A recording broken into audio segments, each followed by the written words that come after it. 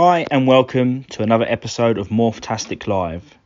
If you don't know already, this is the audio version of our live show, so please bear in mind you will hear us interacting with people leaving comments which you cannot see. If you would like to see the video version, you can find us on YouTube by searching either Elitegeckos or Morphtastic. I would like to say a huge thanks to our supporters. I'd like to say a huge thanks to Jay at Elitegeckos at Live Food Hub, who's been a constant support from the day one. He has sponsored us and doing many things for us to help us continue doing what we are doing. I'd also like to say a huge thanks to David at Bubba Geckos. Jeff from J5 Geckos is also doing some amazing 3D print caves, bowls, etc. I want to say a thanks to Leah at Better Geckos, Carlos at Coastal Side Geckos, Ryan at Recto Reptiles, Chloe from Chloe's Geckos UK, Elena from Wendigo Exotics, and Malt Zimmerman from Only Geckos. I am your host, George from Elitegeckos, and I hope you enjoyed today's show. We'll give it a try. We'll see where it goes. There it goes. So. Been bombarded with a lot of questions, to be honest. So. Nice to hear. Get prepared. Oh, you're making me even more nervous. A lot of these questions for one person, funny enough. But yeah, it's one of them. So yeah, this, as I said, shout out to everybody. This is me asking George, interviewing George from Elitegeckos, because a lot of people don't know much about you or still want to know a bit more about you. Yeah. So this is what this plan was, and this is what we're going to do. So let's kick it in. As far as I know, you started off with chameleons. That's right. Yeah. So if you want to... Exactly that, mate. So I've always been that guy that's always had weird animals. Like we had parrots. I know it's not like, oh, that's weird, but to my friends, we always had weird stuff. I always had like stick insects, African snails, the standard stuff like that. I was always that weird guy. I used to always take like African snails to school and stuff like that to sell them for like 50p each. But anyway, one day I thought to myself, I would really like to get into a reptile, but I don't want to get into anything standard. So I've done some research and saw human chameleons. I thought, wow, I'd really like to get into those. So I spoke to my parents at the time and said that I really want to get one. They said, go for it. If you and your sisters wanted it, would say no, because we know you would look after it. So I got a chameleon, absolutely loved it. Ended up getting another one, and I actually paired the two chameleons and had eggs, babies and whatnot. Absolutely loved it. And then my girlfriend, she said, why have we got these animals that I can't hold? So she done some research, said, look, I love leopard print. There's a leopard gecko. Let's go and get one. And originally I was like, no, they're boring. Why do you want to get something everyone's got? Anyway, she already done all her research. She got the vivarium. She got all the setup, everything.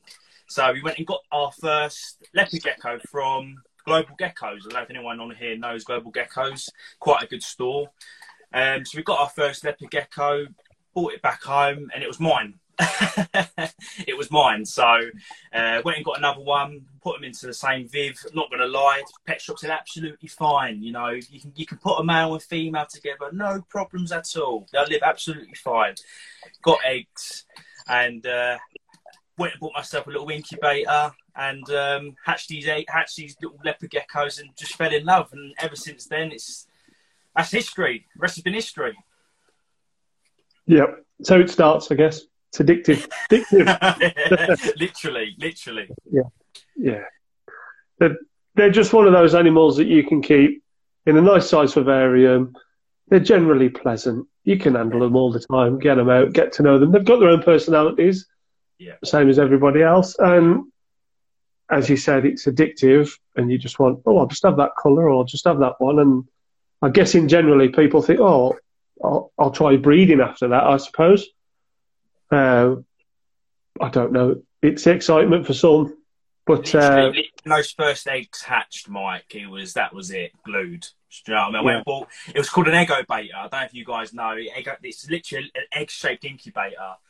I think it holds something like 20 eggs in it. And went and bought one of them. And when I hatched these first two eggs, that was it. Went out, bought load more, thought it was brilliant. done all the wrong things like we all do. Yeah, just keep buying. That's it. Buying that one. Yeah, so Also, what have I got? What got you into breeding? Because obviously we know people buy animals as pets, but what got you into that breeding motion to think, I'll breed more and more? Was it the excitement of bringing new life in, or trying something a bit different? For me, when I hatched my first ones, it was just normals. Because I first started in 2016, and it was all like normals, hypos, maybe a max snow. What I really like is when customers came, picked up their animal, and you got left a review, and I was absolutely ecstatic with it. For some reason, things like that always egged me on. So that was the background of that's why I want to breed. But to get into the level I am now, to see all the different paint jobs, and you never know what you're going to hatch. Every egg, even though I pair a tangerine to a tangerine, I know I'm going to get tangerines. But there's always that, you never know. Do you know what I mean? You can always hatch something different. That's your saying, you never know. You never know. You never know. You never know. So, yeah, that's... Eco-geckos? Yeah, it is. It's one of those that, I guess it's a bug, eventually, to a lot of things.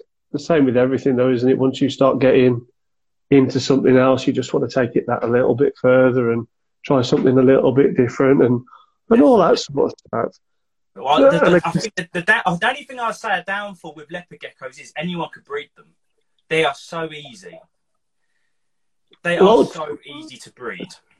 So following on from that answer then, do you think people look at it and go, these are easy, I'm going to do it, and not think about the animal or what comes after that general? Do we think that's why it's flooded, etc.? Yeah, I suppose you always will have those people that will come into it and that they think, right, these are super easy. Their requirements are very small. You know that, like a heat mat, a decent sized tub, water, a moist cave. You know, they're happy. They're happy. But yeah, you will get. The thing is with them as well, because they're so easy. I think you get a lot of people that will end up breeding a lot of them. I think that's the issue with them. Because, for example, this behind me, this rack, this must have 40 geckos in it. Do you know what I mean? In that small space. So I think that's the only downfall with leopard geckos, I'd say personally. Yeah. And then I'm guessing on that same story, the racks, because people keep them in racks, breeders will keep them in racks. Do people also look at that and think, oh, I can have more racks, I can have more animals? Is this becoming a big bad thing? I don't know. Because a lot of people don't like racks because you don't generally get this, that, and the other for it. If you have it in a Viv, it's different. But I don't know. I think that's another minefield that you just adventure into it. But yeah, it's a hard one. And the other question I was going to ask on here, you've been to the show. I've seen you at the show twice. Yeah. You went as a general walk around because you didn't have a table the first time. Yeah. And then secondly, you had a table. So did you notice any difference between you having a table and not having a table? Was there any differences from the other side of the table, should we say? As in customers and that sort of stuff. Do you know what I mean? Is it a different vibe when you're selling or when you're walking around with customers? Yeah, definitely. I find when I've got a table, I find people are more inclined to come up to you and have a bit of a conversation with you and interact and want to talk about some projects. Whereas when you're walking around, it's so busy. Like the first show, I tried calling you, Georgia. Where are you? You know what I mean? There's so much going on, and you're running around everywhere. And a lot of the time, I kept going outside because there were so many people. Because as you know, Mike, the first show in the UK that opened back up after COVID, people compared it to the ham show in Germany. It was absolute chaos.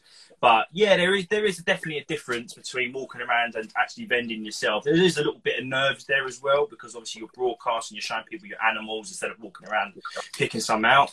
But either or, I love it. Yeah, that's what you've got to do. I think if you don't love it, you're doing the wrong thing. That's it. Or you're doing it for the wrong reason. Yeah. So yeah, the other question, what was it? Have you bred any other animals bar your chameleons and geckos? So yeah, I kept a vast range of animals. It came, I think it was about 2018. I ended up going crazy. I thought I was the guru of reptiles. I can keep as many as I want. They're all got the same sort of needs. So I had tokays, jahuas, cresties, ball pythons, garter snakes, corn snakes, bearded dragons, plated lizards, dart frogs. I had loads of animals, but actually breeding, obviously chameleons and leopard geckos, like you just said, but I've also bred cresties, day geckos. I did have some barking geckos for a short spout of time, but that is pretty much it in the way of breeding. Right. Did you find those any more enjoyable than what you're doing now, or? That's why I got out of it. There was just no, like, with a leopard gecko, you never sort of know what you're going to get. I'm not going to go too much details about the ball pythons. All I'm going to say is I was hella scared. With me, if I open a tub and an animal wants to go for me, that's it. I'm finished. No, that's it. Done. I'm not touching you again. But yeah, there's something about the Leos that just, I don't know what it is. It's the different paint jobs, and you know, I'm speaking to friends and stuff. They get you right involved in it. So it's always been Leos for me. Okay, that's cool. That's cool. Fair enough. And as we've seen on your other lives, you've also got a beautiful looking water dragon. Oh, yeah. So what other animals do you keep, bar your geckos and the water dragon? And you've got some other geckos as well, have you? So the animals I keep right now is obviously Leos. I don't have any chameleons anymore. So we've got Leos, we've got the water dragon. We still have a beardie. I have an axolotl, morning geckos. Obviously Cresties. What else do I keep? Oh, an AFT from next Saturday. So that is it right now, what I keep. So are you really looking forward to getting into AFT. I just think there's so much potential there. So show us the doggo. I'm not at my apartment today. I'm actually in my reptile room at my parents' house. So I'll show you Pabs later. Sorry, Angela. I'll let you down on that one. Yeah, I'll PM you later. Send my dogging pictures. Oh, dear. So another question was asked when you was doing Rapid Reptiles. A lot of people, obviously, you met a lot of people. A lot of people fell out, blah, blah, blah. But what was the good points in doing that for yourself? Or else you wouldn't have took it on for yourself if you didn't think it would be good. Yeah, so what did you good doing that? So the whole thing was a risk, if I'm honest with you. So it was last year, February 2020. Yeah, it's February. Sorry, I'm getting all my dates mixed up. February 2020. It's all been a mad one. It was right when we was told, right, everyone go home. You're all locked away. And I remember thinking, oh, what am I going to do? And I remember speaking to a couple of friends, and they'll be said, look, I'm really considering opening up a courier. And I got mixed response. I got some people told me I was going to fail. Got some people told me not to do it, don't bother. And I had some people that said, go for it, give it a try. But the best thing about what Rapid Reptile did for me is it made me grow up, if I'm honest with you. Because I work with my dad, a lot of the time I probably take the mick a little bit with my dad, because obviously he's my dad and I've always got work there. But when I went out and done Rapid Reptiles, it made me realise a lot of things business-wise, like time, spending on your phone and things like that. But if I'm honest with you, Mike, if it wasn't for Rapid Reptiles, I don't think I'd have as many friends, and Rapid Reptiles really helped me out as a breeder. I know so many people now. I go to the show, people come up to me and say, hey, like, you all right, George, how you doing? Yeah, like even Lukey boy down there, George's best bit of Rapid Reptiles seeing me. But yeah, it's a really hard job. I mean, I spoke to Dave at DC because he done some courier and stuff. A lot of people don't know that. And we've had a good chat when I used to go to him and talk about it. And he used to say the same thing, like people are ungrateful. Like it's hard, mate. It's a hard job. Imagine having about £50,000 worth of reptiles in your van. Okay, you've got black knights, other stuff. Anything happens to them animals, it's down to you. Do you know what I mean? That's the pressure I had on me the whole time. And I go to some people and I'll deliver their animals. I mean, it was very rare to have anyone that kick up. It was very rare. I was very lucky. I didn't have any animals die apart from one frog, which is very, very, very good considering I had been running a whole year. No other animals have passed away. But yeah, it changed me massively as a person, I'd say. So, good. Yeah. So it's life in general, then, isn't it? It's a step you take that you didn't know it was going to go. So in one way, it's gone for the best. But obviously, you've had bad points doing it, I presume. Yeah. The same with anything, I think, with doing that sort of stuff, the interaction with people and animals. There's always going to be some conflict, and you're always going to get some bad feedback from people. And I think that's just the way people are, I think. Yeah, especially in this hobby as well, as you know, is what used to worry me as well is if something had happened on my courier, not only does it affect the courier, it also affects my breeding, which it shouldn't because they're completely different. So if I delivered a snake to somebody, and let's say, for example, it had something wrong with it, RI or something, not only am I going to be plastered over Facebook, my page is going to be plastered over Facebook, as in Elitegeckos. It'll be at Rapid Reptiles, at Elitegeckos. It's like, it came to the point I was thinking to myself, you know, I'm doing all this work for everybody. Obviously, I know I do benefit from it. It was a well-paid job. But it just came to the point where I was going out to benefit anybody, but at the same time, I was putting everything I've got at jeopardy. I mean, don't get me wrong, Mike. Without Rapid Reptile, I wouldn't have the collection I have. I mean, I used to go to Gecko Lounge and CF Geckos, Mike at Gecko Lounge, DC Geckos. And these guys, because I used to go to them every month, they used to look after me, you know, like, oh, we'll do you, if you want that gecko, you know, you look after us, we look after you. So if it wasn't for Rapid Reptiles, I wouldn't be where I am now. Okay. What do you suppose you would be doing? Would you even look at geckos and animals? Would you do it on the large side of what you're doing now, or would you just keep it to 1 or 2 or 3? Because obviously, I presume the money that you made from it went back into it. So would it have changed your direction, which you'd have gone into it all together? Maybe. Do you know what? I get people message me all the time, and they'll say, I want to open up a courier.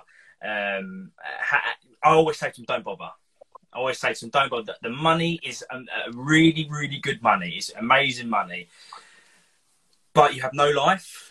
There was one run, I think I was out for 22 days. I used to go to you all the time, Mike. There was one time, it was so much snow, you messaged me and went, oh, you're going to have fun getting to me tomorrow. Oh, no! Yes, also, yeah, I remember that one. I used to end up in some really dodgy places as well, like some places in Bradford, you know. As soon as I open my mouth, everyone turns around and has a look at me. So it's like, But yeah, thing is, if anyone watching this or listening to this wants to open a courier, I say go for it. I'll never say don't go for it, but I would always say go in it with a few of you, or go with it with somebody else, so it takes half the pressure off of each other. My downfall is I've done everything by myself, and then I used to finish my courier and I used to go straight to the building site. As soon as I used to finish my run, then I'd be trying to book. I'd be 8 o'clock at night trying to book in stuff. Yeah.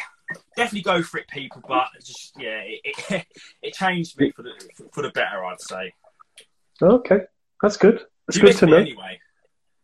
Yeah, because I think it was this time last year, possibly, that you had mince pies and a Christmas card. Oh yeah. That was probably the first time that I ever saw you, because normally you used to drop them off to my brother's house. Yes, right. Yeah, I was thinking about it earlier. I was like, he normally has a card and some mince pies. Yeah. All that sort of stuff. And I got a Christmas card off of you. Yeah. That's what I mean. Very nice. One of it. What's Magic say? Couldn't remind me. No. Magic, I reminded you at 4 o'clock. And then you moaned at me for reminding you at 4 o'clock because it wasn't 7 o'clock. If Santa's listening, I think Magic needs an alarm clock or a new watch. I think he needs a new phone. I think he's using a Nokia. Probably. Playing Snake, is he? That's probably why he lost his time. 4. Yeah, you know, in a message... Oh, I ain't getting into that conversation with you. I think we'll leave that one. Is there anything you want to show us? Yeah, I've got some stuff here. Yeah. Let's show these people what you're made of. So I've got some stonewash stuff here. Man, this lighting. Hey, yeah, tell me about it. Natural light, I think, is the best. Yeah, you messaged me about my rule. You went to me, keep it to the natural light. Yeah, this is one of the stone. Oh, this is one of the stonewash. Okay, Magic, 10:55. So I was even earlier than you were. This one's one of my favourites. There's something about the stonewash at the moment for me. It's such a hard line to work with because a lot of people with the stonewash, they look pretty average when they hatch. They look pretty average, just like this one. Oh, this man, let me turn this light up.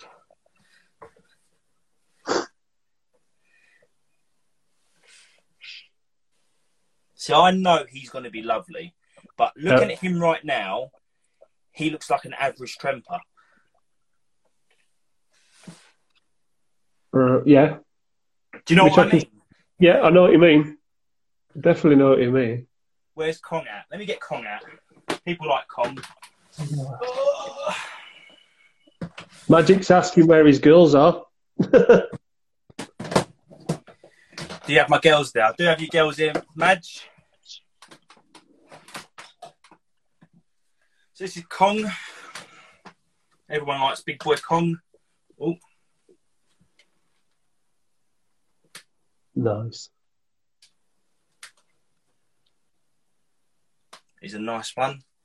Show us Calvin said, show us anything except your arse, Jules. I've got the most famous arse in the hobby, I tell you.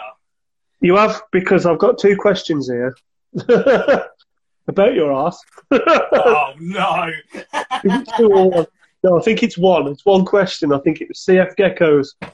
He says, why do I see more of George's arse than I do his geckos? You know what? I'm that kind of guy, you know.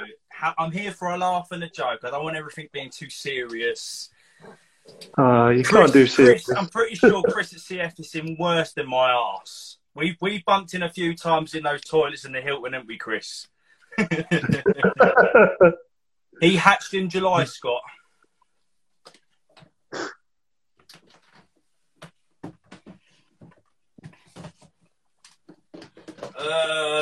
Also, for some reason, big shout out to Mike at Gecko Lounge, actually, because of I'll probably explain it a little bit later more about the stonewash stuff. But he pretty much said to me, this is a pairing I was going to do. Give it a try and let me know how it does, sort of thing. And this is a Gem Snow Stonewash cross. And honestly, you see that grey specking coming through. Yeah. Amazing. The Gem Snows and the Stonewash have came out really well.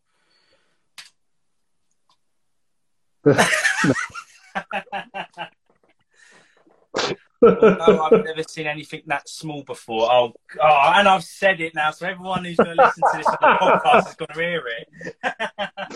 And they're going to make up their own minds. Yeah.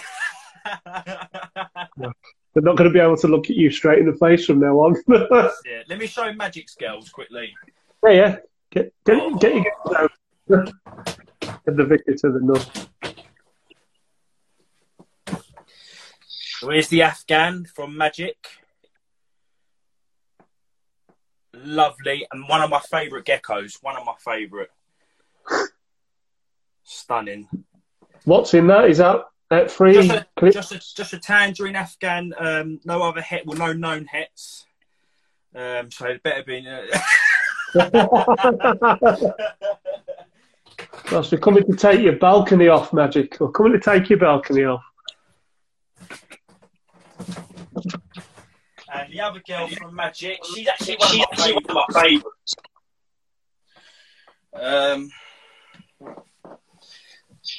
And this is a Tangello Cross from Magic. Quite a big girl. Yeah, she looks it. And I Magic always says to me, you need to make sure that girl goes on diet. Diet of fruit? Is it a diet of fruit?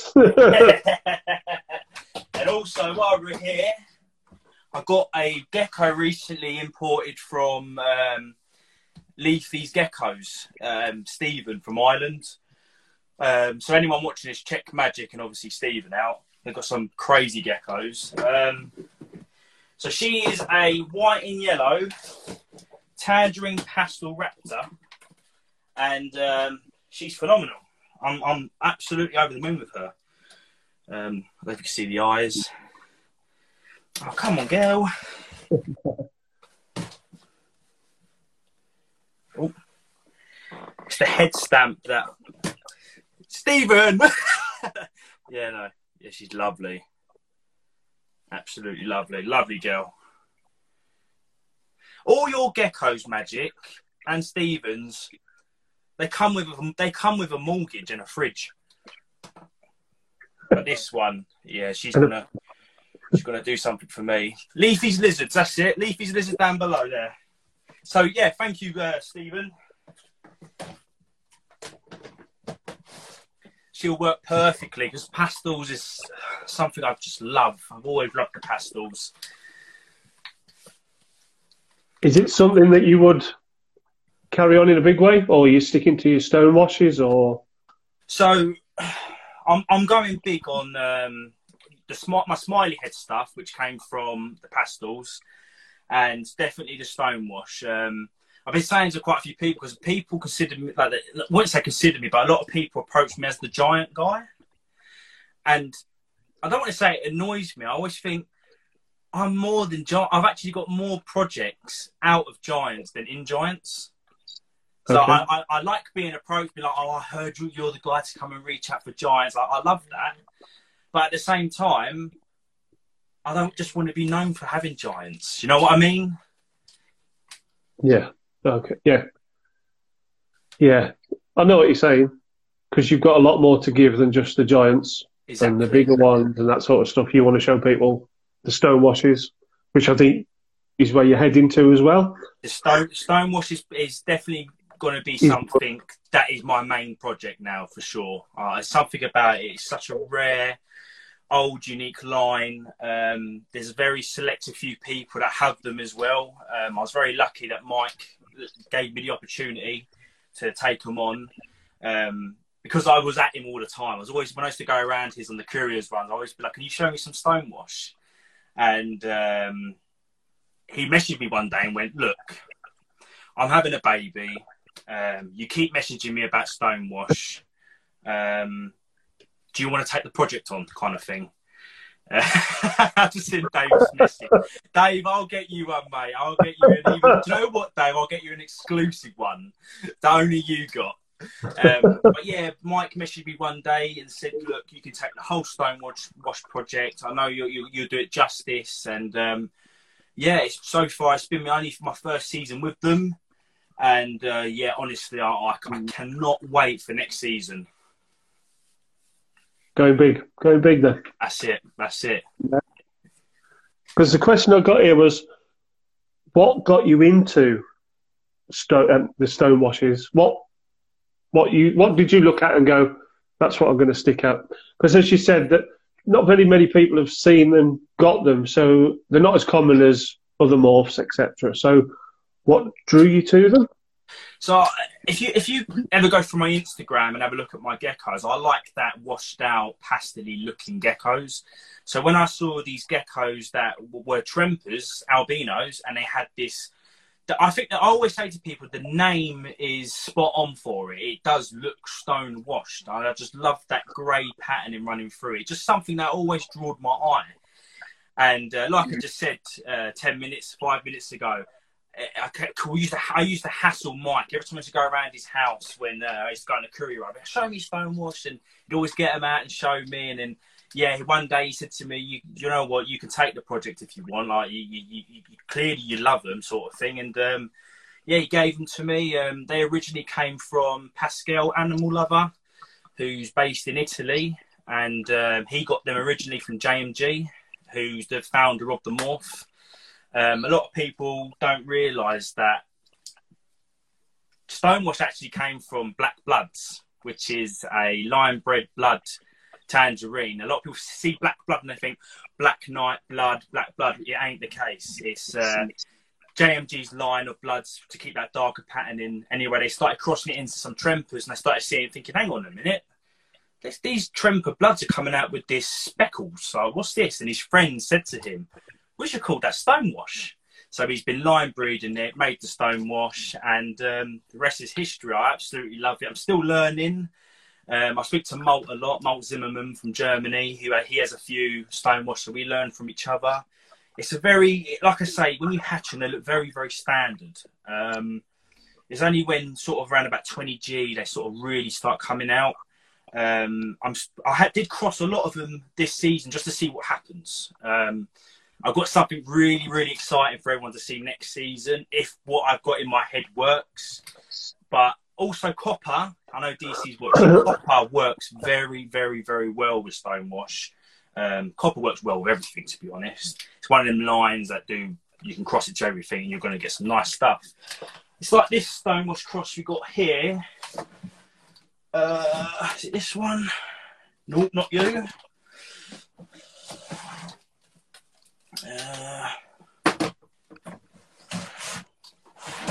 Bear with me. Here we go.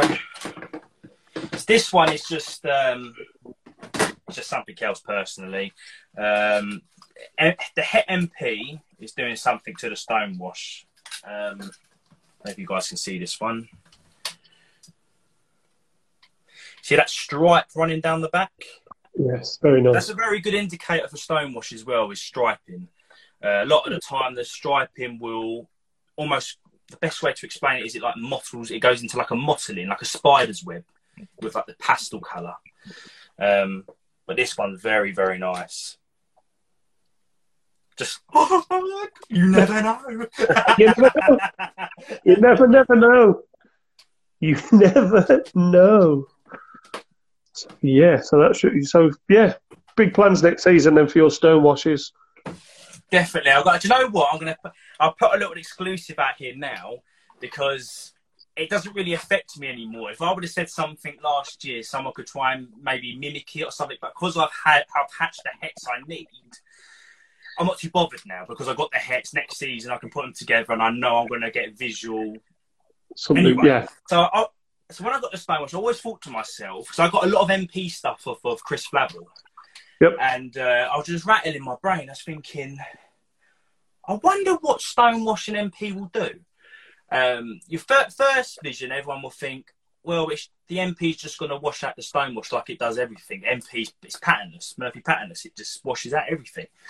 But I'm just wondering whether if you have stonewash and MP, will these stonewash maybe keep? Because with MPs, when they're hatchlings, they're amazing. They're the most crazy, funky patterns. It's the best hatchlings you can hatch. And I'm just wondering, would the stonewash maybe affect with that? Maybe keep that pattern in staying? I don't know. But I know some MPs that Chris Flavel's had, they almost got like a pied markings. It ain't pied, but it's like pied mark. And I'm wondering whether stonewash play effect in that. So we shall see next season. So anyone listening to this, we should see some MP stonewash cross stuff, visual MP stonewash cross stuff. So we should see what happens. You never know. So that there pretty much answered Scott's question, which was most anticipated pairings from you both next season. So you've answered yours with obviously your stonewash and MP. I'm still umming and ahhing with all that I've got. But my blood tremper that I had from DC, she probably going to be one of the main projects I have.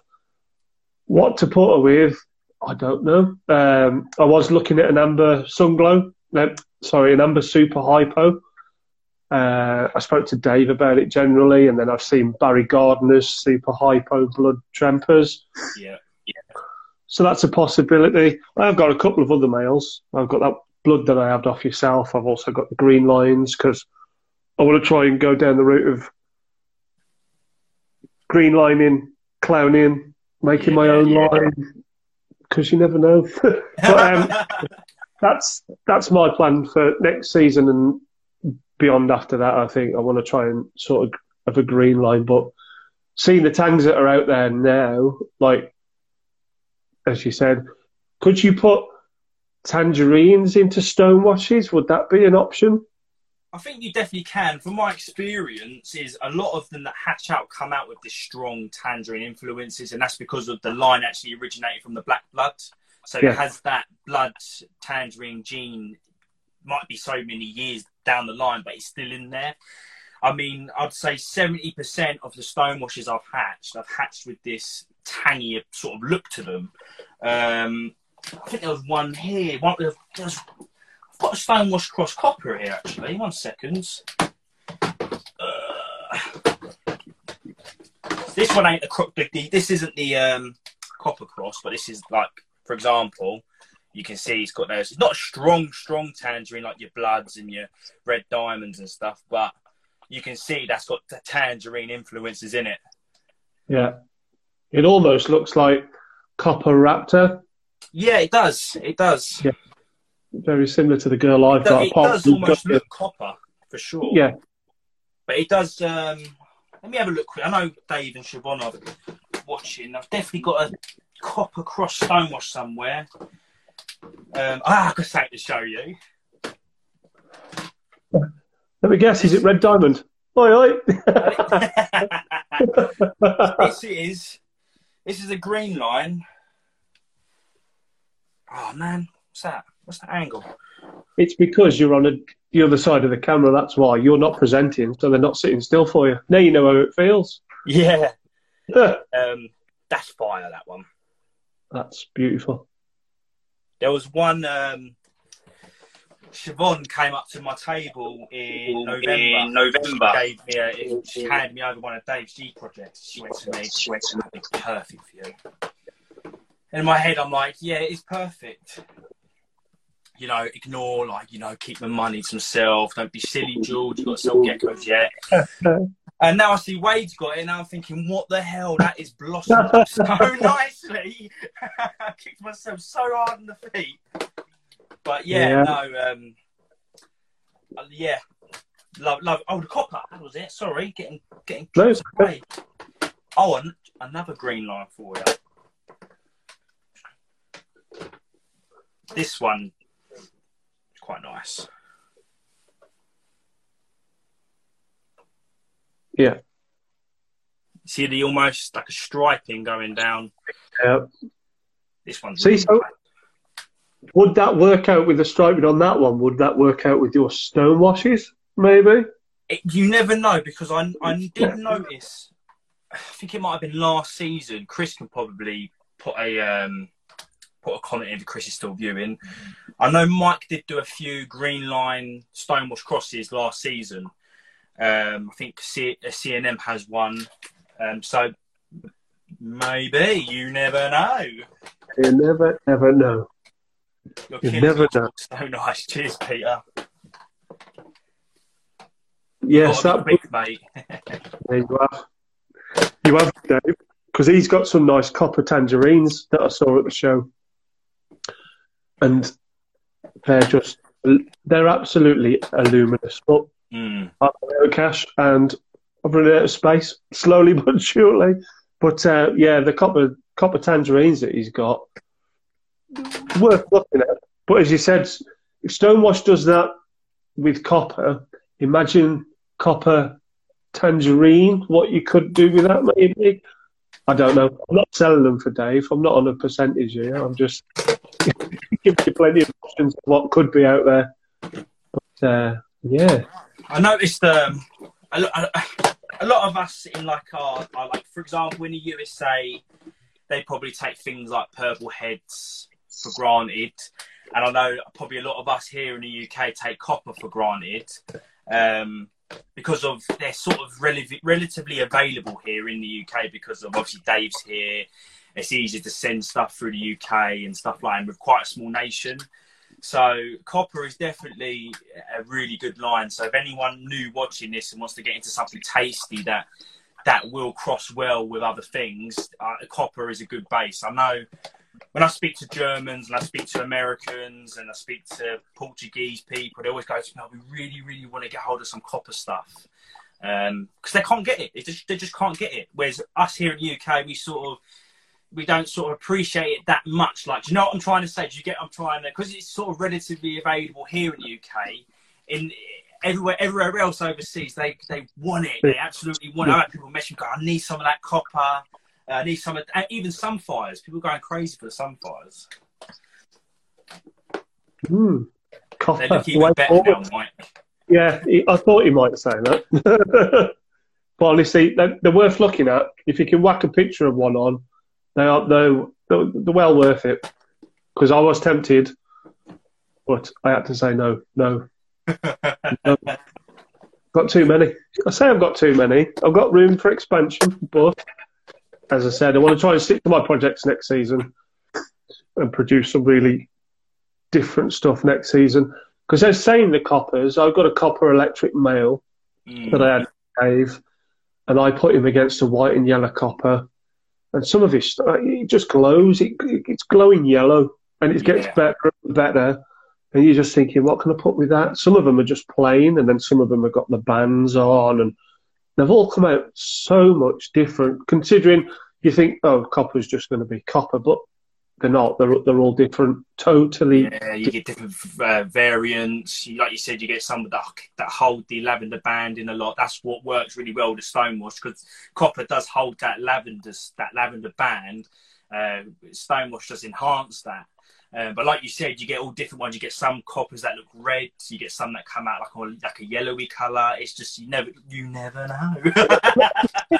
See, I'm going to have that put on a T-shirt, and I'm going to sell that one at the show. We're going to have to make that, mate. We're going to have to make that. You never know. Honest. These people that just think, oh, you put that together and you just get that. You don't. Yeah. You don't, because you've been in the game for so long. You see those traits and you see those markings, and you think, no, I can put two plain stuff together and come out with something that's just totally different. As you've seen, as you know, a lot of the stuff to get red diamonds was made up of centuries of tangs and line breeding. Do you know what I mean? It's just because you put it all together, you never know. But that's what happens, I guess. I suppose it's once you hit the genetics, something different's going to come out. I guess almost the same with the royals as well. You could have 5 genetics in one and 10 in the other, and just get a plain gecko, or you could get something that's absolutely fantastic. Yeah. And then obviously you take that to the next level, and then you put that into something that you know that works, and then you generally look at like your Murphy patternless. You know they come out stunning, but then it's not necessarily looks; it's what they can do, almost like a G project that enhances colour. Yeah. But when you look at G projects, I've got one as an enhancer, but to look at it, you think, oh, well, it's just a G project. It's got a bit of green on. Yeah. But if you put that with the right selection, it could enhance the colour. It could make it dark. You don't know. A lot of people overlook. Sometimes us breeders, we buy an animal and especially when I first started in the hobby, I used to look at geckos like dogs. So I used to think, well, you bang a white one and black one together, they're going to come out like Dalmatians. It don't happen. But no. A lot of the time you get a gecko like a G project that maybe doesn't look amazing in the flesh, but that gecko will go on to produce some next level stuff. It's always, sometimes it's the genes in that animal that we look at. It's like, I bought a rainwater from America that was quite cheap, but it was because it had a regen tail. Regen tail means nothing to me. It's what's in that animal I need. Do you know what I mean? So, yeah, definitely. Especially the G project stuff. Sometimes they do sort of look that average, but they throw out some real fire stuff. It's like I had a conversation with someone in America. I think it was Junior. I think it's with G project and clown. You can never say, okay, this is what I'm aiming for. Okay, because with G Project and Clown, literally stuff pops out complete random. So if you say to yourself, okay, I want to sort of make some stripy clown stuff, don't bother, because it's a complete randomness. Like, for example, let me this is just from my experience, by the way. So I paired a blood to a clown this season, and it's thrown out this. Okay. So I can see the obviously I can see the tangerine influences, but the purples on it, it's just clown just throws out some, and G Projects obviously as well. You never know, Mike. You never know. I know Peter likes this one. This one's so vocal. You can probably hear it. Because in theory, there, looking at the sides and the markings on the top, if that was a clown, I'm guessing those would be the green bits, I presume. Yeah. So it's almost like it's lost the green to replace it with the purples and the other bits and bobs. It's almost took the green out of it. I mean, they changed so much, clowns. I mean, this might end up looking like nothing when it's older, but those purples, I really had to keep it back and just to see what's going on, sort of thing. Even the head, you can probably look very closely. It's almost got like a lime green tone on the head. Yeah. You never know. We see what happens. Something about this one for me. The uniqueness. Sometimes you'll have something complete random. Go, whoa! I'm expecting that. Better keep holding it. Well, that's it, and that's the best thing when you can pick what you want to keep back. The same as the tangs as well. You've got to give them a few months before you can actually get rid, because you might have moved on some really dark tangs in there for all you know. It also looks like a white and yellow. It does. I have had that a few times. There's absolutely no white and yellow in there whatsoever. That is the only one that's hatched out like that. All the others, I know Peter at PM Geckos, he's picked up the clutchmate to that one. And he's you liked it, Mike, the really red clown one I had. A lot of people inquired that bad. Well, I probably should have helped that. Yes, he did. Yeah, you remember now, but he had the spots in his head and he had that typical clown. But bearing in mind, sorry, these are crosses, but you see that typical clown patching. But yeah, that was the only one that hatched like, and I thought, you know what? We'll hold him back, pair him, see what he does. It might be nothing. It might be something. We shall see. I just really like the lavenders in that. That made me want to keep it. So what are you going to pair it with? You're going to put it back to clown, or have you got something else? Right. So, presuming you've got something else. So, as a breeder, as somebody, I don't know, when you've been breeding for a few years, you do look at other people's collections and you start looking at stuff. That's what's going to work, sort of thing. So you might see, for example, copper crossed with something. You think, oh, that works really well. I think it was Stacey at Lily Rose. She'd done a G&T crossed to a copper, and I loved it. I thought, well, that's a really good pairing. So I've noticed Inferno and Clown does exceptionally well. Okay. So that Clown I just showed you will be going to the a bit runny. Be going to the famous Inferno girl I used to get out all the time, just to see what happens. You never know. We're going to have to make that a T-shirt. Sick of hearing this. You're going to have to put it on cups. Dave's cup. Dave's going to get an exclusive. You never know. Morphtastic at the bottom. You never know. And Siobhan. You never know when it's turning up. So, yeah, because I've been watching Junior's page. Shout out to Junior. Because some of his stuff that he's put up is just insane. His clowns and stuff is just like, oh, why can't you live down the road? Yeah. but no, it's nice and it's different. It's not your same old sort of stuff. Yeah. But yeah, I think it's something you could possibly make up with other bits and bobs, because I think it was initially made up of lots of other stuff, including bolds and that. Is that the G Project and Clown, did you say? Yeah. Yeah, it was a mix mash of a load of bits and bobs thrown together. And I actually think the clown came from a raptor or something, if I can remember rightly. Right. But yeah, for example, like you just said, this is the whole thing with breeding: testing things out, putting things together, and then you'll get a random mutation. You go, wow, look at that! Like what Matt did with the G project and the clown. Yeah, yeah. Because I got the green line boy and girl from yourself. Yeah. Then the plan was to put green line with G&T. Yeah. Which I believe someone done this season. I can't remember who it was because I was looking at his stuff, and it's vibrant. And then the plan was then to put a G&T to the G project to see if it can enhance the green.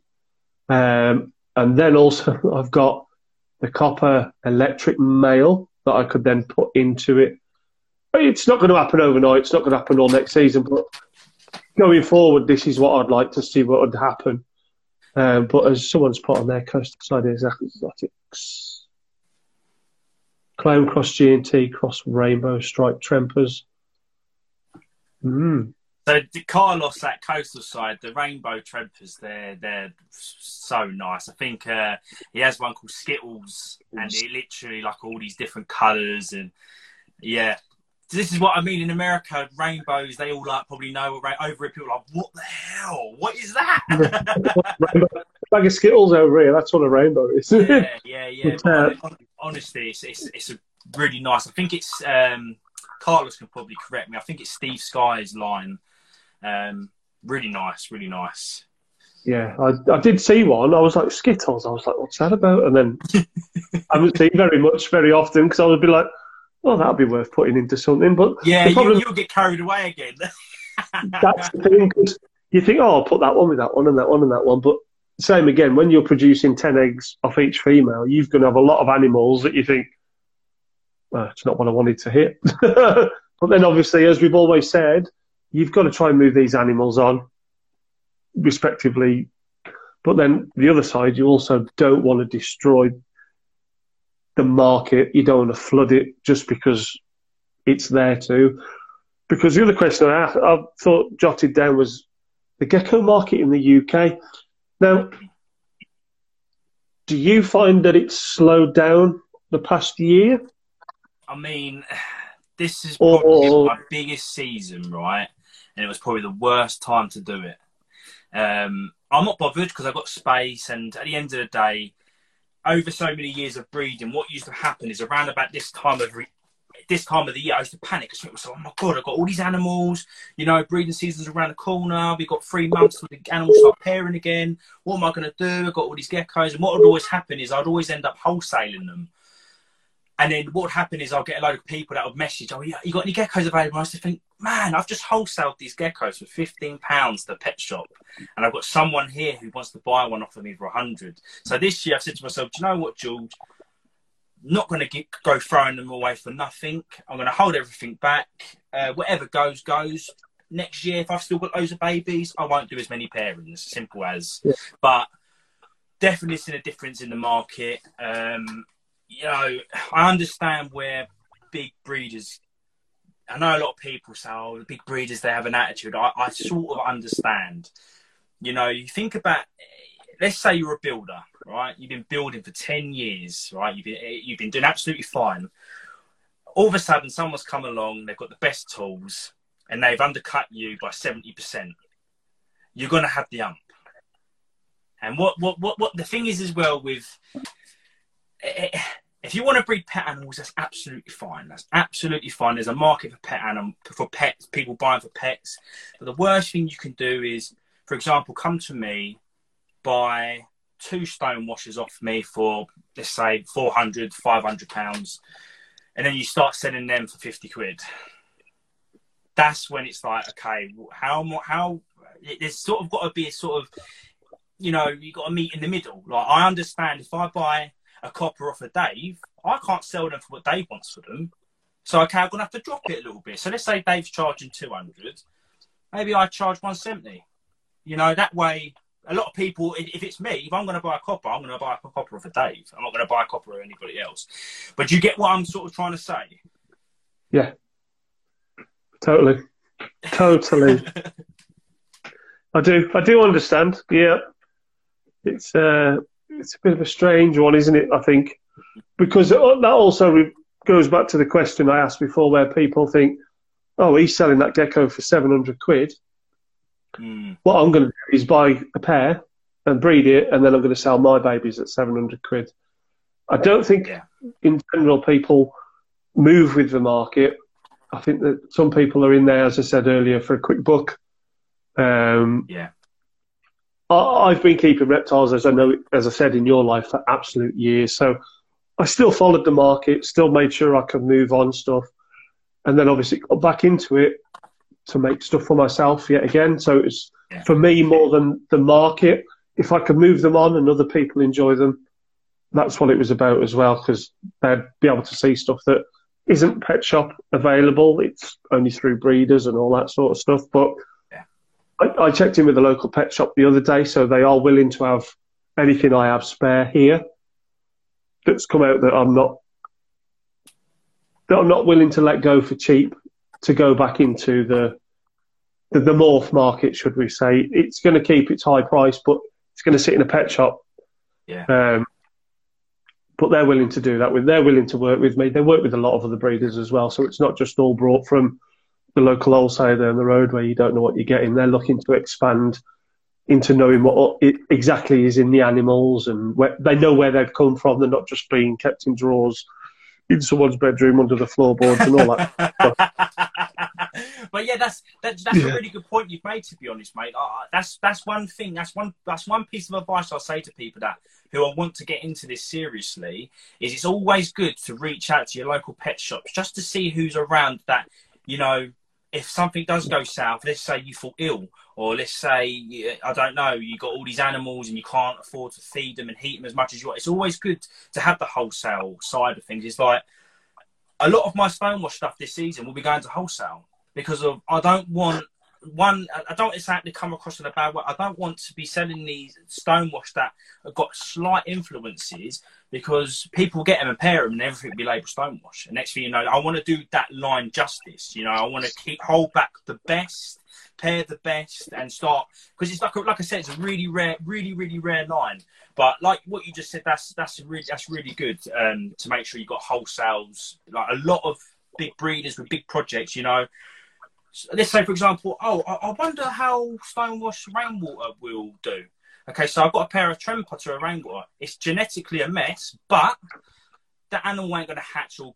You know, they always say, if you pair the albinos together, they're going to come out deformed and messed up. That's not the case. You just hatched out a genetical mess. But if I line bred that for the next 10 years, and 10 years' time go, right, now, you can do that, but all them babies that came from that pairing, they're going to have to go to wholesale. They're going to have to go to a pet shop where someone walks in and goes, I want that to put in a viv, not to breed. Yeah. And I also want to make a point, because of it's come up a few times, and I hear it in other podcasts and other stuff like that. It's nothing wrong with anybody doing this for a living. It's not. I'm not in it for the money. But if you, just because, let's say, for example, you decided that you're going to get the correct licensing, and you are going to decide that, right, I'm going to breed reptiles full time. There's nothing wrong with that. Them animals ain't going to lack anything. In fact, you're going to be in your room more often, because of that will be your full-time job. So I just wanted to make that clear to people that are watching this, who want to breed and obviously, you know, earn something out of it. It's not a bad thing at all. No, I've always said to people that have been in touch, said, what about breeding? Is it going to do this, that, and the other? I said, try it. Know what your genetics are of that animal and try it. Yeah. There's no money in it unless you are breeding specific high morphs or you're breeding in the thousands. I said, but it's an experience. And that's why I went back into it, because I miss that experience. I miss that involvement in it. And I miss what's going on in the animal world altogether. With not just geckos, with everything. But what I've also noticed is there's price differences of sort of stuff you could used to buy several years ago has now tripled in price, or it's just very rare to what you can get now. But with the geckos, as I said, have you got a lot of people coming into it thinking, I can make a quick buck? I had a gentleman text me, I think he he was a customer of someone that we know, and he got in touch with me and says, "Oh, I've been told if I do this and get this, I'll have this." And I'm like, "Yeah, you can." So if I put this with this, can I get this? Can I get an albino one? I said, "No, because you'll just get hets. You won't get visuals." Yeah. Oh, right. Well, I was told this. I says, "No, you've misunderstood what they've tried to explain." I says, "Why? What's the reason you want to?" "Oh, I just want an albino gecko." I was like, "Well, why didn't you just buy one?" Yeah. I says, "Are you getting any experience from?" Yeah, I've kept them before. I was like, "Okay." I says, "But you've spent money on two geckos, two vivs, just to produce an albino." He said, "Yeah, that's all I wanted was an albino." I was like, "So why didn't you just buy an albino?" Just buy one, yeah. I says, "Why go through all that with the money and then having two lots of animals to look after if you just wanted an albino?" He hasn't spoken to me since. I was like, "Well, if there's no point you getting any pleasure out of breeding or achieving your goal," I says, "there's no point in doing it." I said, "If you're just doing it for the money, because you just think, I've paid 70 quid for two geckos, I can sell them all then at 35 quid, made all this money back." Yeah. It's great in bulk, but if you look at it over the long period, you've spent your electric, your food, your time, your effort. Yeah. You've made nothing. The poor things at more than 30 quid. Yeah. Yeah. Yeah. And then if you need to go to the vets, they're not cheap, are they? No, that's it. And if you need to test it and all that sort of stuff, you just it's an animal at the end of the day. Unless you're not mentally prepared to put in the effort to look after that animal, to me, there's no point you having it. Not at all. Because as you said now, because the market, as you've seen, people have gone out, spent thousands, thought they could make thousands back, but then plummeted their geckos to pet shop prices or low end just to move them on because they want to make room for next season. But then, as I said to you then, it makes all geckos look cheap. Yeah. So nothing generally then holds their price. I know it's not in for the money, but in that case, then you might as well sell everything at 35 quid and then everyone's on the same board. Do you know what I mean? You get a vicious circle as well. Like, you'll get somebody that will go and buy two geckos or somebody for 35 quid, and in their head they think, okay, I bought these for 35, that means I can sell them for 35. And then that same system happens. Then they sell to a customer, then they buy two for 35, then they sell them for 35. The next thing you know, you've got thousands of geckos in the UK in 1 year, and we all sort of suffer, you know. I get a lot of pet people, a lot of people that will message me, "Oh, I've seen your local in London." Do you know what I mean? And it does affect all of us. I mean, I spoke to you a few times, Mike. I mean, COVID hasn't helped. No. Other stuff, you know, people losing jobs and stuff. I understand. I do think next year will be a better year, but we shall see. But it's just been a really odd situation at the moment. But I always say to people, go on Morph Market. If you're selling a Tremper tangerine, just have a look roughly how much they're going for, and sort of, you know, maybe go £20 cheaper. Maybe if they're listed for 200, maybe list yours for 200. Just don't, you know, go 20 quid. Yeah. If you want to, how I see it, if you want to sell them for 35, you might as well send them to a shop. Yeah. On that point, I didn't want to make it out as if we were breeding to make money from it. It's almost like you want to keep the market line. It's almost like going into business chat now, but you want to generally keep the market at that price because, as you said, if everyone drops it to 35 quid, people will breed hundreds and thousands, and then it'll just destroy everything, and then it'll screw everything up. So it was more of a general idea of keeping them at that sort of price so people will buy them. You know, then they will look after them than spending 400 or 500 quid on an animal, taking it home, keeping it in the fireplace, and go, that's all right there. Exactly. If you buy a £30 gecko and it falls ill, you're less inclined to just throw it away. If you bought a £500 gecko, you're going to go and take him to the vet. Why has he got the shits? Yeah. Well, this was the same thing why they brought the licensing for the dogs and cats. It weren't necessarily just for the puppy farming. It was almost to stop people doing the puppy farming, hence why the prices of dogs now have almost tripled. to the point where people are like, $3,500 for a bulldog. But you will pay that if you want that animal. Yeah. Or you want a dog. You know that that dog's not just for Christmas, but you know that that dog, then you're going to put time and effort into it, and you're going to look after it, and all that sort of stuff. Where it's an odd one to explain, because same again, it makes it look like you're doing it for money, but you're not. When you keep 40, 50 animals, and then you're running your electric from the switch outside, that's fine. But when you've got to pay for your electricity, you've got to pay for that food, you've got to pay for housing and everything else that comes with a living animal, that's where your money goes. I'm not driving a Ferrari. Do you know what I mean? You don't go to Spain for 6 weeks of the year and all that sort of jazz. I put the money back into it for the love of the animals that I've got. So like testing your animals at £20 a pop and you've got 50 of them, it adds up. Yeah. And then your food bill, your electricity, as I said, and then rehousing. So you go from your hatchling tubs to growing on tubs to then full-size tubs. And then if you're running Vivs, you're running the T5s, you're running the bedding. It becomes expensive. Next thing you know, you haven't earned a penny. It's like me. Yeah. If I write everything down, I'm probably in a minus. Do you know what I mean? A lot of the time as well is, it's not about the money. These animals need to go because I need the space to continue doing what I do. Like the reason why I produce these geckos is not really for the money. It's because I enjoy doing what I do. And if these racks don't clear, I can't pair these females up next season. So they might put me, like, for example, if nothing sells, I can't do my MP Stonewash pairing next season. Do you know what I mean? Yep. So that will put me back a year. A lot of it is literally surplus stock that hasn't reached the holdback rack. Do you know what I mean? Yep. So then also doing that, I suppose it'll still keep prices at a high because you've still got those. So you don't have to produce as many next season per se.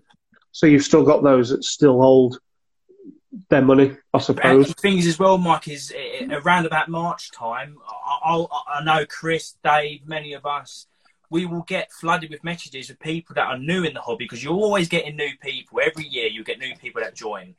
And they want stuff ready to breed. And, you know, the hatchlings that I've got here, in March time, they're going to be 50, 60 grams. You know what I mean? So it's sort of a win-win. Or I know at the moment I'm a bit worried, but I know, you know, things will. I've got some shipments overseas that people want a load of my stuff going to Germany and things like that. It's just, I remember having a deep conversation with you, like, okay, what are you thinking? And you just like, mate, it's just COVID and everything. I think everything's up in the air. And same with my Cresties. I went crazy with Cresties when I had my courier. I haven't sold one. Not only if I don't have a reputation in Cresties and I've got to try and build it up, because of all the Cresties I've bought, I've came from, you know, good breeders. But you never know. We shall see what happens next year. But did you notice there was a lot more crested geckos at the last show? I'm not going to mention any names, but a few people messaged me and said there is far too many people breeding Cresties, because if you think leopard geckos are easy, Cresties are even easier. Do you know what I mean? Like, you can keep them not under heat. You can keep them room temperature. You can keep them in a tub like that. I'm just saying you can. I'm not saying I do. I keep all mine in bioactive vivariums. But you will get people that, you know, you can get 5 female Cresties and 1 male. You've got a ton of eggs. I mean, Mike at Gecko Lounge sold me a group, right? And so it was 3 females and a male. And I thought to myself, yeah, that will sort me out. I'll get a couple of more. That group of Cresties gave me over 50 eggs. That one group. And now I'm like, I've went and bought another 6 females. What have I done? Do you know, do you know what I mean? Yeah, so what's he saying? Send me over some gem Stonewash stuff. Carlos, I got one with your name on it already, and I think I've already showed you. Oh, dearie me. So what else we got here? Questions. Here we go. What advice would you give to a new gecko keeper? I'm presuming if someone come to you and said, I'm new, I'd like one of your geckos, but I haven't brought anything, sort of thing. what sort of advice would you give them, or would you send them to a pet shop physically so they could see what they're getting? Or Yeah, so the first thing I'd always do is I always say to them, "What do you like?" So I get it all the time. Hi, how much gecko? Okay, well, there's more to it than that. Is there do you like tangerines? Do you like high yellows? Do you like normal? Do you like stripes? Do you like snows? Sort of ask them sort of questions. If I don't have them, I normally send them to somebody else who I usually know somebody in the UK. If for example, if they want a tangerine with big high grey speckings, I say maybe give Dave a try at the Coppers. Or if someone wants, I like green and tangerine, maybe I'll tell them to go Clo. Or if they want a Murphy patternless, I'll say maybe patternless gecko. I might maybe say go to CF. But I always say to people, if you want to get into breeding, work with what you love. It's not about numbers. You could have 5 geckos and produce absolute fire. It's all about work with what you love, and it will show through in your animals. So if you like just standard Max Snows, aim to produce the best Max Snows you can do, sort of thing. It's like Calvin Hot Wheels. He hasn't got as many geckos as he used to, but he's kept a small selection, and they're all looking fire. Do you know what I mean? Yeah. So it's not all about numbers. A lot of people, I did when I first got into this. I used to look at Dave and Mike and Chris. It was Wayne at East Coast Geckos, Lee Young's, all those. And I think to myself, oh, look at their racks, look at all the numbers. Do you know what I mean? It's not about that. Work with what you like. You never know. You never know. You never know. So who is your biggest inspiration in the gecko world? Or do you have a few? It's hard, isn't it? Because everyone, I suppose, does different, got their own projects. And that is so tricky. I mean, when I first got into this hobby, Mike, I was written off, mate. First year, I went to a breeder. I got sold a gecko. It was a white and yellow tangerine, and it was Enigma.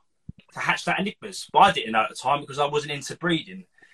I wasn't into a lot of my genetics and morphs and stuff like that. I didn't know what Enigma was. So when I started posting on Facebook groups, I was absolutely crucified, mate. I was getting text messages and everything. You pieces of crap. You're breeding. I know. Got blocked from all the groups. And there's one guy called Lee Vida. He's not a big name in the scene, but he's been in the game for a long time. He used to be a zookeeper at London Zoo, so he knows his stuff. And he reached out to me and he said to me, "Look, mate, I see what's going on." Sort of took me under his wing, invited me over here, showed me some geckos. So I'd say Lee Vida was probably my inspiration. He really got me out of it. But in genetic wise, I'd say it'll have to be between either Gecko Lounge, CF Geckos, and Dave. I can't put a number. I can't choose one. They're the 3 guys that have always helped me out, and without them, I wouldn't be where I am. Oh, that's fair enough. That's fair enough. What else we got? What is the best gecko you have produced? Say it again. Best. What do you class as best? My best gecko I've ever produced. I've got a favourite. I can show you my favourite. I can't choose the best. I'll show you my favourite. Let's have a look at your favourite. Best favourite. So I produced her as well. So it's sort of. Oh, not you. Wrong one. Where are you? There you are.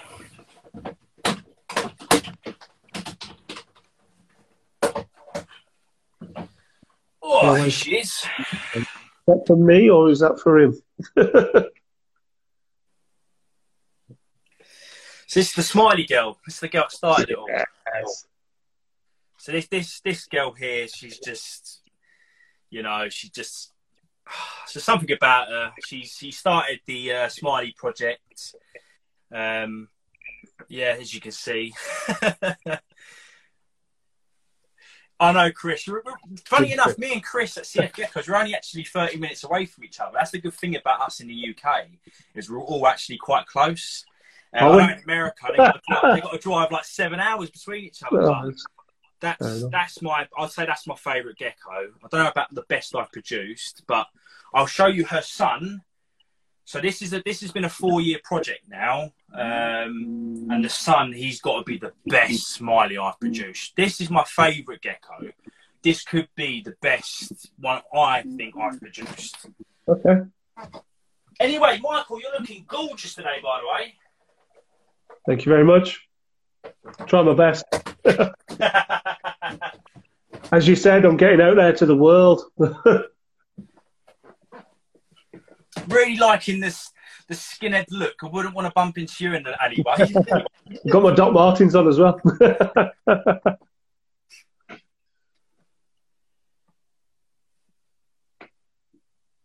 This one for me.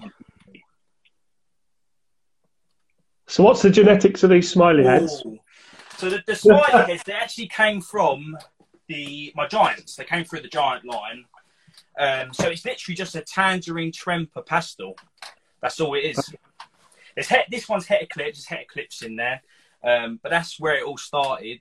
I'll go into a little bit of details actually. So how I first got into the giants was Lee Vida, who I explained earlier. He called me up and he said, "Look, man, my brother is just getting out of breeding. He's going into breeding leopard geckos. I'm going into ball pythons. And he just imported these 2 super giants. He said one's from Steve Skies and one's from a guy in Germany called Hans. I don't think he produces any geckos anymore. I did have a brief conversation with him, but it was very straight up, blunt, and that was it. It was like he had finished. He doesn't want to talk about it anymore. So he rang me up and he just said, "Look, I've got 2 killer geckos here, mate. Give you a really good price." At the time, I think I paid about £700 for them. And for me back then, I was like, I don't know, like this is when I had just, trempers, just very, very standard stuff. So anyway, I took the leap, thought, you know what, sod it, I'm going to go for it. And ever since then, that's what started the smiley head. Them 2 paired together, produced Smiley, and I've line bred her. And the smiley head's been keeping up. I think I've got some more smiley head stuff. And let me show you, actually. So with the smiley heads, I'm getting about 70%. So if I pair the smiley to a smiley, I'm getting like 70% of the smiley heads. Okay. It's just something about it. And, my smiley head is decent too, George. Yeah, you got a really nice one, Scott. I've got a duplicate of that one, actually. It's like this one, for example. Not this one, sorry. Got a load of tubs out down here. It's just something. It's something that's doing it for me. I just love that smiley head stamp. I get people all over the world. They'll find a smiley head gecko. That's because it's a random mutation. It can happen in any gene or whatever. Like this would be nice. This would be nice for that project. But where are you? I'm so bad at looking for geckos on lives. Have you not got labels on them? Yeah, I do. On the side. Okay. So here's another one. Another smiley. Nice. With the stripes. Yeah. To anyone watching this, I've been asked this a few times. Why do you hold your gecko by the tail? Honestly, I don't swing it around. It's just the holder still. But they don't. It's quite a rare. Have you had any tail drops, Mike? Yes, I had one. It was the smallest gecko I produced, and she was rapid. And I didn't squeeze it. I just picked it. I didn't pick her up, but it just come off, and I was like, "Oh, it's like one of them." Yeah. I was like, stared at it for absolutely hours. I was like, "Oh, it's like one of them sweets, like jelly snake." I was like, "Oh, Haribo." I was like, "Oh no, we'll leave it." But she's pounded back on. Her tail's gone back, not normal, but it's there. It's regened. It's grown. But this is what you do get with animals. I didn't mean to grab her by the tail. She was just small and absolutely rapid. And I must have just caught her by the tail as I went to grab her behind, and I caught her tail. It just popped off. It's that defense mechanism. Every gecko's different. They've obviously just saw your bald head and just, just threw it. No. But yeah, it happens. It happens. The same with feet, toes. I've had a couple. It's not because I'm a bad lad and keep them bad, but I've had a couple where the toes have come off from a shed. But the problem I've had is they've come out so small. Yeah, I put them in moist. They've got a moist hide, but there's still just those little bits that just end up on the tip that, with me having big hand, I physically didn't want to pick it up. I could have squashed it. Yeah, I Do you know what I mean? This is what I like. I like talking about the nitty gritty because not everybody talks about the nitty gritty. I've got one gecko here, right, mate. I don't know what's wrong with her. She's just an absolute pain to shed. That's just how she is. She's lost a couple of toes, like you said. I've tried. I've sat there with the cotton wool buds. You know, it's just not happening. Yeah, sometimes you get one that's like it. I don't know whether it's just something about that gecko. I don't think it's genes because of that one gecko. I've produced 10 others and it's not been any issues. I just think sometimes you get one off one that's just maybe a little bit weak. I don't know. Yeah, the same again. It's the same with anything. The same with you. The same with me. I think it's just one of those things that happen because I know people don't like it, but comparing captive bred stuff to wild stuff. Imagine how much stuff doesn't survive in the wild, if you know what I mean. Because you could have it in the house, keep it to how it's kept in the wild, but it probably wouldn't survive in the wild without you interacting in your bedroom or wherever you keep them, doing that for them. Do you know what I mean? And it's survival of the fittest. I've always put down survival of the fittest, and I don't treat my animals in captivity knowing I can do something to help them because that's just totally different. But I've had one as well. I think it was MBD. Its jaw was, how can I put it? It was eating fine, doing fine, everything, standing, walking, whatever. But its bottom jaw, come to shed, its bottom jaw just twisted in on itself. Yeah. I don't know. I just everything the same. In the wild, that would have been eaten, or it wouldn't have hatched out the egg. Do you know what I mean? Exactly. Everyone who breeds leopard geckos has probably had a message on Facebook of someone from Afghanistan who's picked up a couple of geckos under a rock and thrown it in a box. It's very rare. You won't find a leopard gecko in the wild without a regen tail. You just won't. Do you know what I mean? Like in the wild, it's just they don't have someone there. Yeah. Do you know what I mean? They get drought seasons. Yeah. Have some food, but it's one of those. Comparing, I don't know, but I work with what I've got. I try my best to do what I've got. Yeah. So that's the way. It's not the way it is. It's not because you can make something. You can make a different choice for that animal in the long run. But yeah, it's talking about your giants. There was a question. What's your opinion of giants being line bred? I think, or is it an actual gene? Right. Okay. So this is like there's so many different opinions on this. This is just my opinion. I do think it's line bred. I think it's big gecko to big gecko been line bred together.